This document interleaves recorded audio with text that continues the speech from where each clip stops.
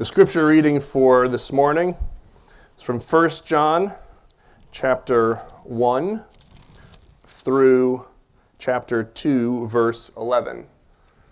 If you have brought your Bibles, you can open on up. I don't know if it's printed in the bulletin. It's not, so your Bible is the only way that you can check to make sure that Matt preaches the right text.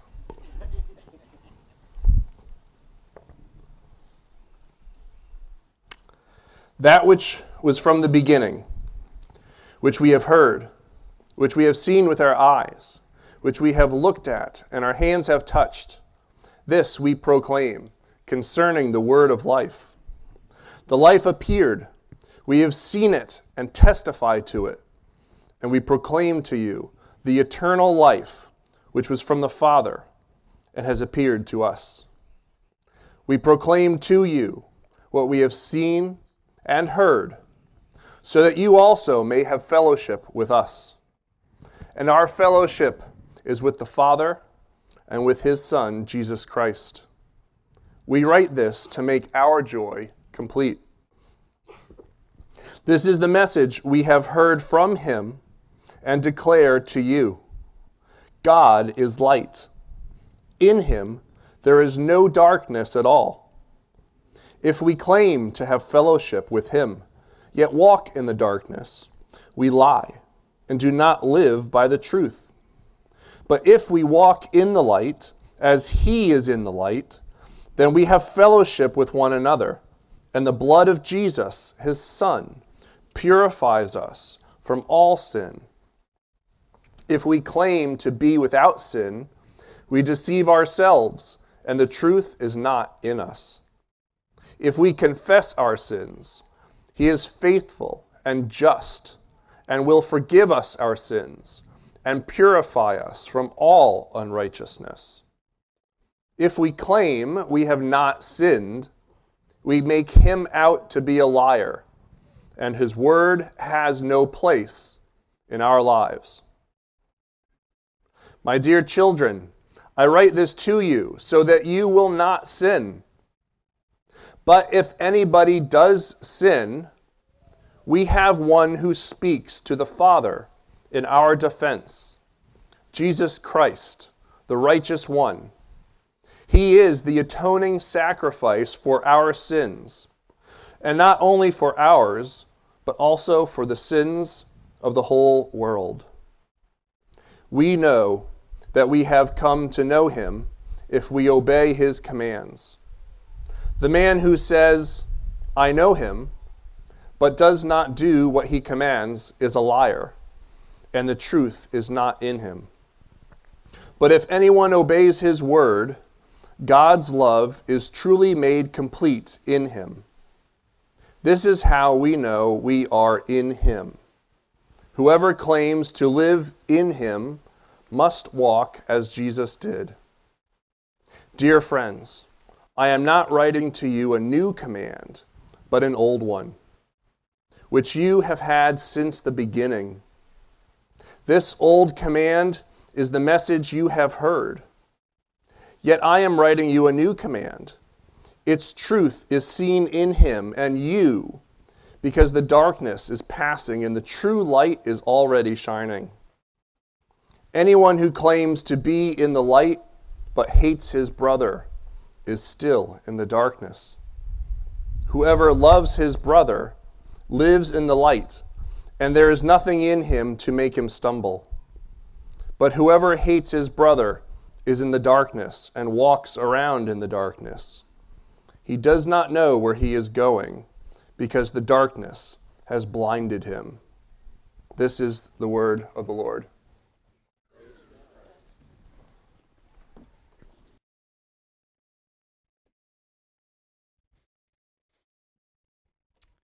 For those of you that have the ESV, I'm going to guess Brian was reading from the NIV, and it's totally fine.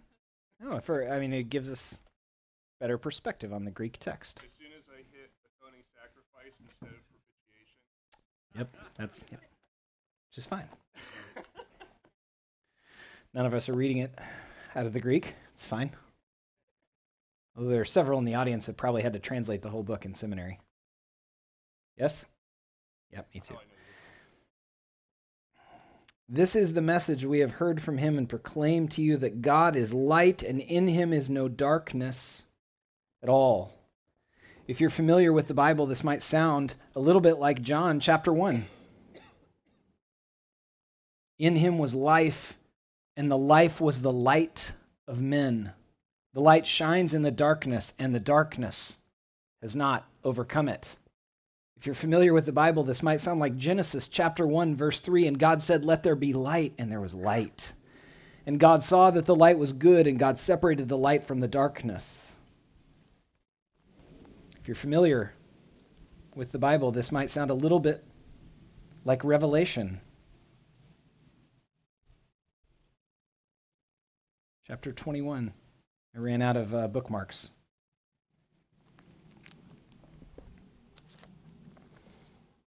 Chapter 21, verse 23, and the city has no need of sun or moon to shine on it, for the glory of God gives it light, and its lamp is the Lamb. By its light will the nations walk, and the kings of the earth will bring their glory into it. And its gates will never be shut by day, and there will be no night there.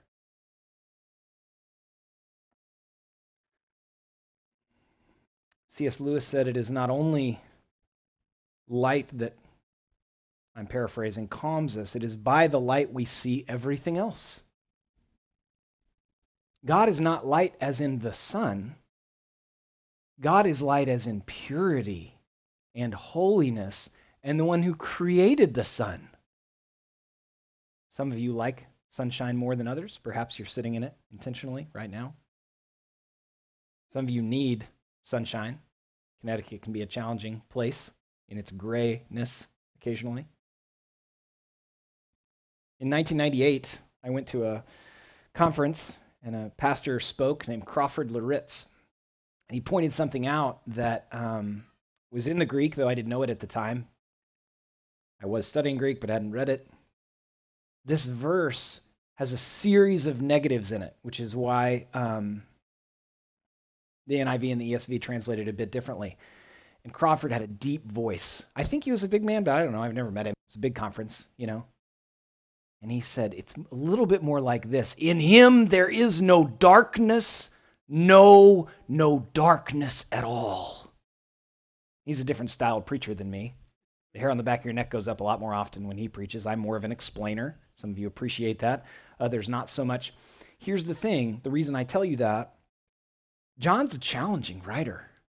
This is both the man, I'm convinced, not all scholars agree on this, I'm convinced this is the one who wrote the Gospel of John, who reclined on Jesus' chest at the Last Supper, who wrote the book of Revelation. One of the reasons I'm convinced is the Greek's very similar. If you look at the letters in the book of Revelation and compare them to 1st and 2nd and 3rd John, and look at the grammar in the Gospel of John, they're very, very, very similar. And you can tell in the English. You don't have to study Greek to be able to tell that. Look at the letters in the Revelation, the letters to the churches, and then look back at 1 John, and you make up your own mind. But I think John was a challenging preacher to listen to. He was also called a son of thunder, because after going out and talking to people about the kingdom, some people didn't listen to him, and he and his brother wanted to rain fire on them. This isn't really a letter in the same way that Paul's letters are letters, in the way that Peter says to the elect exiles. James is pretty clearly writing to the Jerusalem church and expecting it to go out from there. John just jumps right in. In my ESV study Bible, it's described as more like a pamphlet than a letter. I'm not positive that I love that word, but I loved reading that because it helped me. We assume he's writing to probably those same 7 churches because he pastored them that are mentioned in the beginning of Revelation, in what we would now call Turkey, at the time Asia Minor. And he is preaching to them. He's talking about theology. He's talking about lived theology, as in how you treat people is the ultimate evidence to yourself and to others of what you believe, right? We got that from what he was saying, even as he's being pushy. He says, it's not a new commandment. Well, it is a new commandment. That's sermonically pushing on us to understand the point that he's making. But the point of the letter, not the purpose, I'll talk about that in a minute. The point of the letter is God is light. He doesn't need the balance of a moon god like a lot of religions. He doesn't need explanation beyond that because he is the explanation if he exists. This is no capricious, powerful God like Baal or Moloch or the Roman or Greek gods. This is the God who has always existed, who not only is light, is the only being that is light, and created all things and maintains them in this very moment. You're enjoying it, right as I say that. Not sure from where you're sitting if you can hear the water. Love the Sundays where it rains hard Saturday before. The water's louder. I don't love when airplanes fly over, but I understand that's the world. I love seeing the wind. These are the effects that we see of not only the fact that God is light, but that he created the world and continues to maintain it. The earth continues to spin because he willed it and continues to will it. And that is why John is writing, though that's not what he's trying to accomplish. The foundation of 1st and 2nd and 3rd John is verse 5. I would encourage you to look around. Notice the wind. There it goes.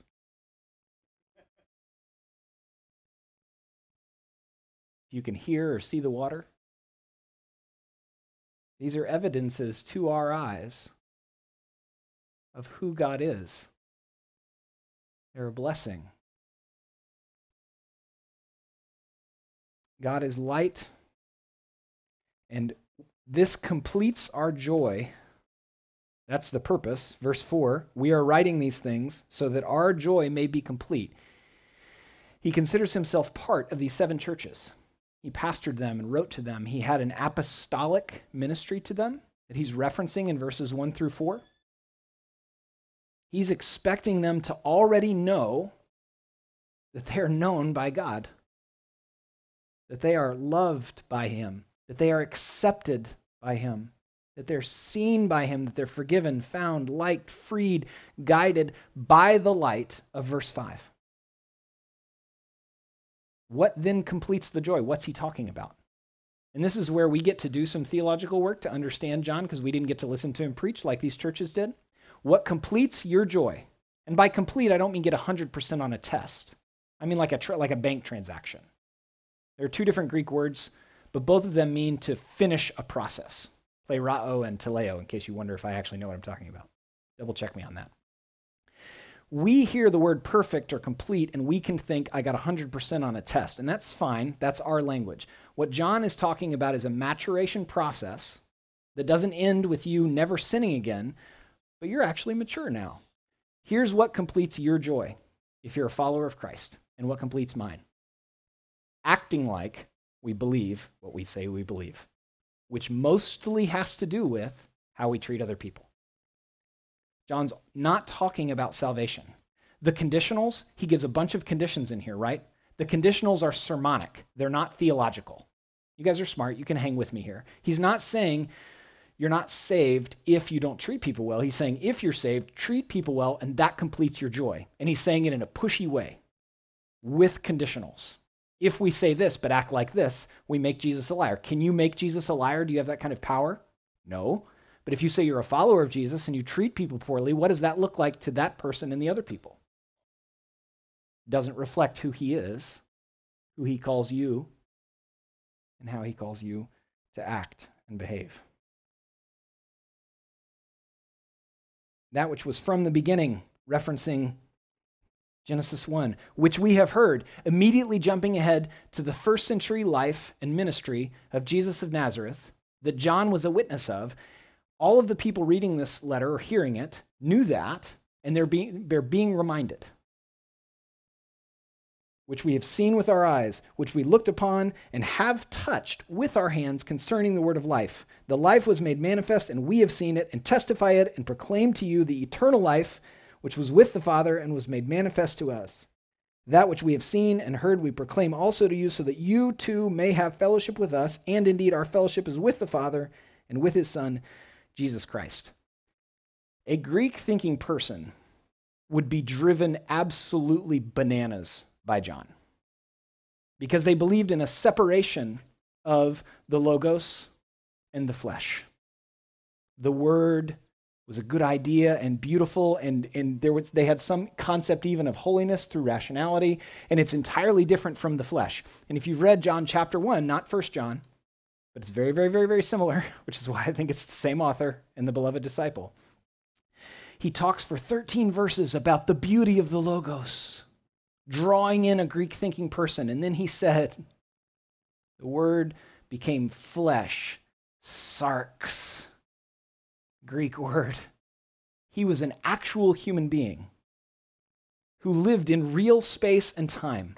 And hundreds of people both saw him during his earthly ministry and after he rose from the dead. And John is reminding them of this fact. And you're like, why is he reminding of that fact? He expected that when we're reminded that this is not a religion of ideas only, it's not a religion of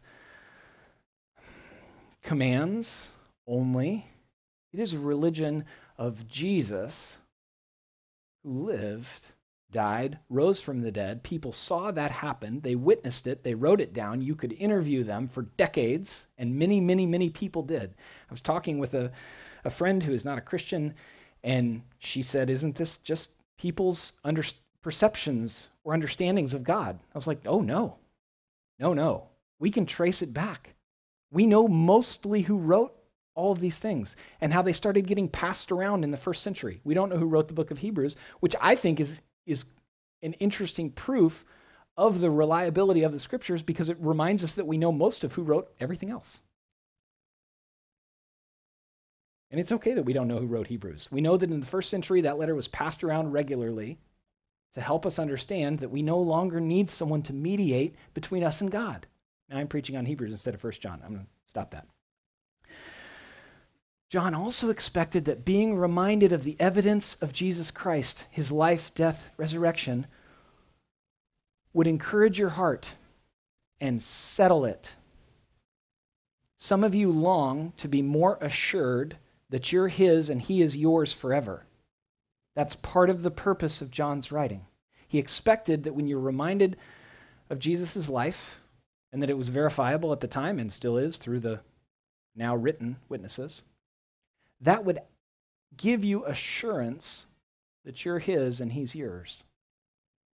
What Christians like to call saved, what Paul called being in Christ, what Jesus called experiencing the kingdom, is yours. And you're like, okay, how do I sense that? How do I know that? Act like a Christian. Act like you love your neighbors. You're like, but I don't feel like I love them. The Bible's idea of love is much bigger than that. It includes feelings. Love is both feeling and a move of the head and a move of the very being. I was talking with a good friend this week who's a pastor about how challenging it is, but worthwhile, to take people at their word when they say words to us, especially those close with us. Some of you know this about me, and it's interesting to you. Very instinctive person. And those instincts, every year I come to rely on them less and less. They're just not that great. What's a lot better is hearing your words and then responding to them. One of our sound techs is nodding his head. You could never hit the mute button again. Can I get an amen from the sound people? Those of you who don't know what I'm talking about, I make their lives a lot harder than I mean to. John is reminding of the life and ministry resurrection of Jesus because the verifiability of it was to encourage their hearts, also because it's internally satisfying through comforting us that his words are true and we can rely on them. It's also community creating. If his mixing of the pronouns is challenging to you when he says you and our, it's because he considers himself part of that community.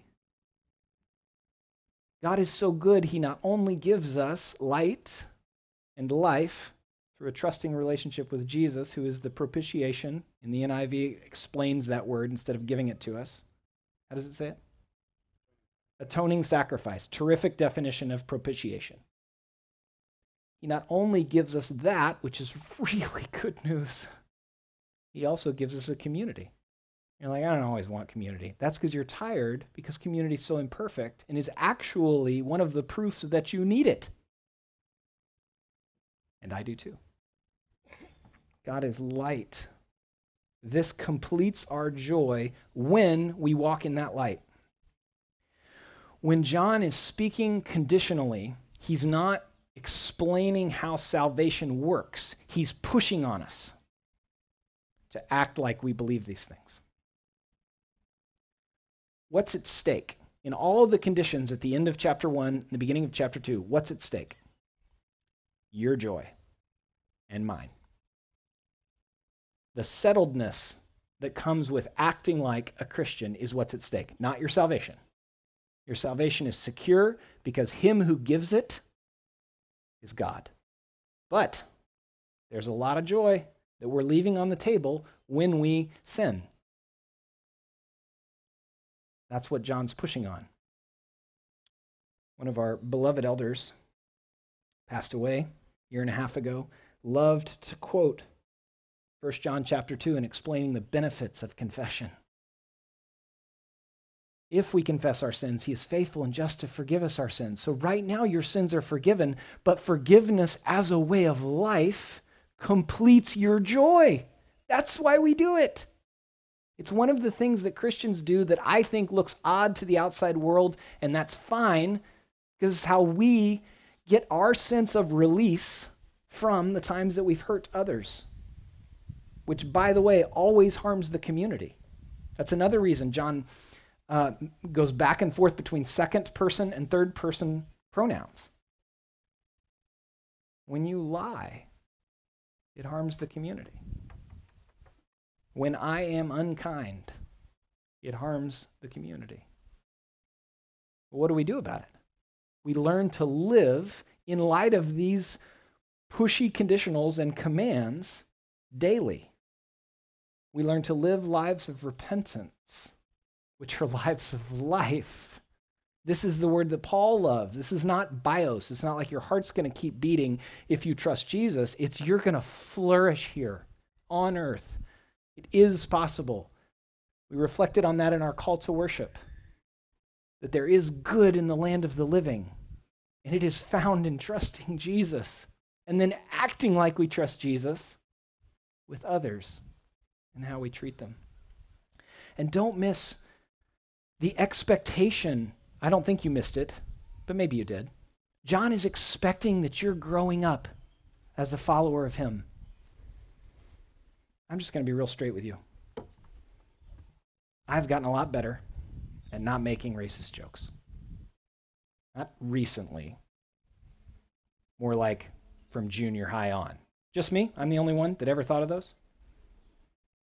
I'm getting a lot better at not making coarse jokes. And I'm so relieved. Then I get upset with other people for making them. Played golf with some friends, and there weren't very many, because one of the other guys was a pastor. So if you play golf with like 50% of the people are pastors, people are on their best behavior. I don't grab my kids anymore, unless they're running into traffic, which they don't do anymore because they're 15 and 12. That's a way that I'm growing up. I still have to repent to my kids. Good grief. Is there anything more humbling, parents? Repenting to our kids. I don't repent to my infant son yet because he doesn't talk. I mean, he talks, but I don't understand what he's saying. He is telling me to repent. It's okay that he doesn't want to nap as long as I would like for him to nap. Forgive me, Micah. Are you growing? John is fully expecting that you are. Through corporate worship and all that happens indirectly, through your loved ones who tell you how you can love them better, and then you do it. through repenting of your disproportionate emotions. You know what that means, right? Like you realize you're sometimes in the moment, usually later, we realize we were about 3 times more mad than we were. If we're really having a great day, we know why, but most of the time we don't know why. But if we took that out on somebody, we say to them, I'm sorry, forgive me, I'm going to try more in the future. Because I preach these things to you guys, they're on my mind all the time. I was repenting to my 15-year-old a couple weeks ago, and she was like, Dad, you're too hard on yourself. And I'm like, yeah, that's probably true. Okay, thanks. Obviously, she's forgiven me, or she wouldn't say that. And she meant it. She wasn't just trying to get out of the conversation and play Minecraft, though she was also doing that.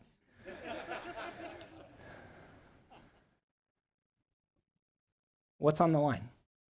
I want you to understand 1 John chapter 1 and half of chapter 2.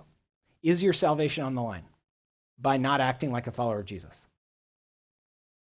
No. What's on the line? Your joy. Verse 5, informing verse 4, and then all the conditionals and pushy preaching and writing of 1 John is that we, my friends, act like followers of Jesus, which is what abiding is.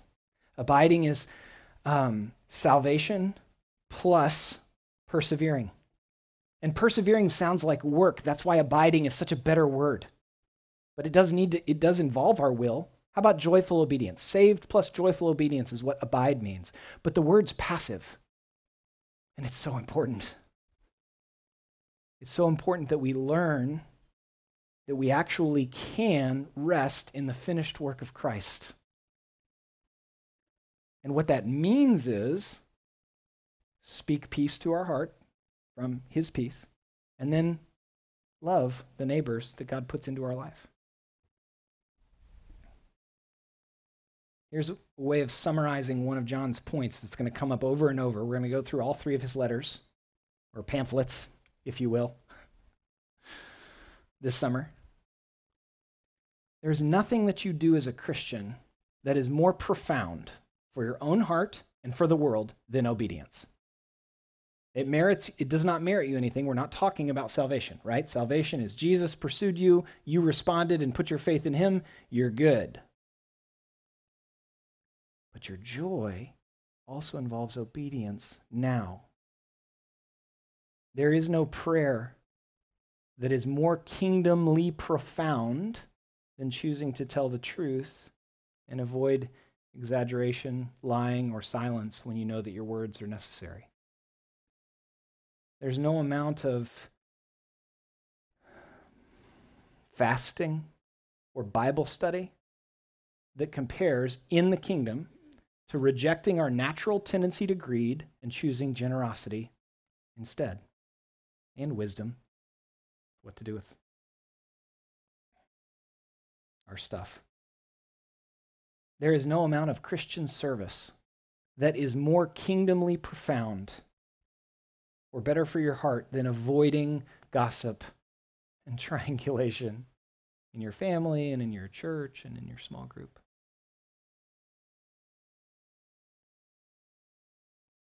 I said this before, but I want to say it again. You can actually be mature as a Christian. That's the hope. John is not as interested in filling you with hope as Peter is. John isn't as interested in explaining salvation as Paul is. John is interested in you learning to love the people in your life and especially your spiritual community. It has been said that Peter is the apostle of hope, Paul of faith, and John of love. Says the word love a lot because he knows that there's joy available to you that you're not enjoying right now by not treating everyone around you with love. I love that he writes, Beloved, I'm writing you no new commandment. At the same time, it's a new commandment. Some of you would have loved John as a preacher. Thunderous and loving. I think as disciples go, he was the most like David. Passionate and also very loving. It's the same God and the same gospel as in the Old Testament, but now we have a face to it, which is Jesus. And we have a new clarity and hope about today and the future. This is the message we have heard from him and proclaim to you, that God is light, and in him is no darkness at all. God is light, and in him there is no darkness, no darkness at all. And because of Jesus, that light is yours today and eternally. Believe that, remember that, believe and trust that, and then act like it's true and you're relating to others. I think it's John's point. Would you pray with me? Jesus, if I've represented the text well, I ask that we would all remember it, first and foremost myself. And where I have not represented it well, Lord, let those words fade and send us back to your word. We are so thankful that we have 1 John to remind us of the profound importance of following you as best we can.